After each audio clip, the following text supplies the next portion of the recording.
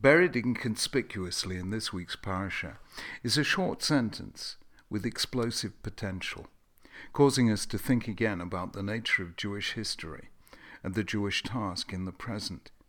Moses had been reminding the new generation, children of those who left Egypt, of the extraordinary story of which they were going to be the heirs. Ask now, he says, about the former days, long before your time. From the day God created human beings on earth, ask from one end of the heavens to the other, has anything so great as this ever happened, or has anything like it ever been heard of? Has any other people heard the voice of God speaking out of fire as you have and lived? Has any God ever tried to take for himself one nation out of another nation by testing signs, wonders, by war, by a mighty hand and an outstretched arm, or by great and awesome deeds like all the things the Lord your God did for you in Egypt before your very eyes? The Israelites, don't forget, had not yet crossed the Jordan. They had not yet begun their life as a sovereign nation in their own land. Yet Moses was sure with a certainty that it could only be prophetic, that they were a people like no other. What had happened to them was unique. They were and are a nation summoned to greatness. Moses reminded them of the great revelation at Mount Sinai. He recalled the Ten Commandments. He delivered the most famous of all summaries of Jewish faith. Shema Yisrael, listen, O Israel, the Lord our God, the Lord is one. He issued the most majestic of all commands. Love the Lord your God with all your heart and all your soul and all your might. Twice he told the people to teach these things to their children. He gave them their eternal mission statement as a people. You are a people holy to the Lord your God. The Lord your God has chosen you out of all the peoples on the face of the earth to be his people, his treasured possession. Then he says this: the Lord did not set affection on you or choose you because you were more numerous than other peoples, for you, ki atem hama'at mikol ha'amim, because you are the fewest of all peoples. The fewest of all peoples. What happened to all the promises of Bereshit, that Abraham's children would be numerous, uncountable, as many as the stars of the sky, the dust of the earth, the grains of sand on the seashore? What of Moses' own statement at the beginning of Devarim, that the Lord your God has increased your numbers so that today you are as numerous as the stars of the sky? The simple answer is this: the Israelites were indeed numerous compared to what they once were. Moses himself puts it this way in next week's parasha: your ancestors who went down to Egypt were 70 in all, and now the Lord your God has made you as numerous as the stars in the sky. They were once just one family, Abraham, Sarah, and their descendants, and now they have become a nation of 12 tribes. But, and this is Moses' point here, compared to other nations, they were still small. Listen to what he says: when the Lord your God brings you into the land you are entering to possess, and drives out before you many nations, the Hittites, Girgashites, Amorites, Canaanites, Perizzites, Hivites, and Jebusites, 7 nations larger and stronger than you.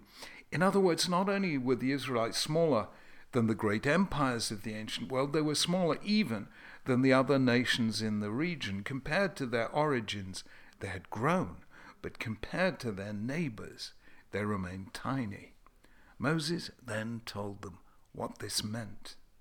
You may say to yourselves, these nations are stronger than we are. How can we drive them out? But don't be afraid of them. Remember well what the Lord your God did to Pharaoh and to all Egypt. Yes, Israel would be the smallest of the nations, but for a reason that goes to the very heart of its existence as a nation. They would show the world that a people doesn't have to be large in order to be great. It doesn't have to be numerous to defeat its enemies. Israel's unique history will show that, in the words of the prophet Zechariah, not by might nor by power, but by my Spirit, says the Lord Almighty.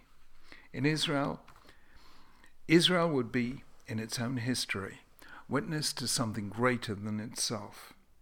This is how the former Marxist philosopher Nikolai Berdyaev put it. I remember how the materialist interpretation of history when I attempted in my youth to verify it by applying it to the destinies of peoples broke down in the case of the Jews, where destiny seemed absolutely inexplicable from the materialistic standpoint. Its survival is a mysterious and wonderful phenomenon, demonstrating that the life of this people is governed by a special predetermination transcending the processes of adaptation expounded by the materialistic interpretation of history. The survival of the Jews, their resistance to destruction, their endurance under absolutely peculiar conditions, and the fateful role played by them in history, all these point to the particular and mysterious foundations of their destiny. Moses' statement has immense implications for Jewish identity.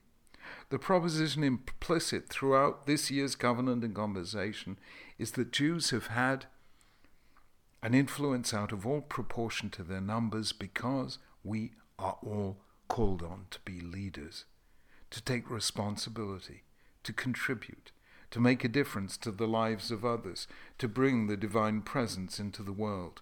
Precisely because we are small, we are each summoned to greatness. Shai Agnon, the great Hebrew writer, composed a prayer to accompany the mourner's Kaddish. He noted that the children of Israel have always been few in number compared to the other nations, and he then said that when a king rules over a large population, he doesn't notice when one dies, for there are others to take their place. But our king, the King of Kings, the Holy One, blessed be he, writes Agnon, chose us, and not because we are a large nation, for we are one of the smallest of nations. We are few, and owing to the love with which he loves us, each one of us is for him like an entire legion. He doesn't have many replacements for us. If one of us is missing, heaven forfend, then the king's forces are diminished, with the consequence that his kingdom is weakened, as it were. One of his legions is gone, and his greatness is lessened. For this reason, it is our custom to recite the Kaddish when a Jew dies. Margaret Mead once said, "Never doubt that a small group of thoughtful, committed citizens can change the world. Indeed, it's the only thing that ever has." Gandhi said, "A small body of determined spirits fired by an unquenchable faith in their mission can alter the course of history." That must be our faith as Jews. We may be the fewest of all peoples, but when we heed God's call, we have the ability, proven many times in our past, to mend and transform the world.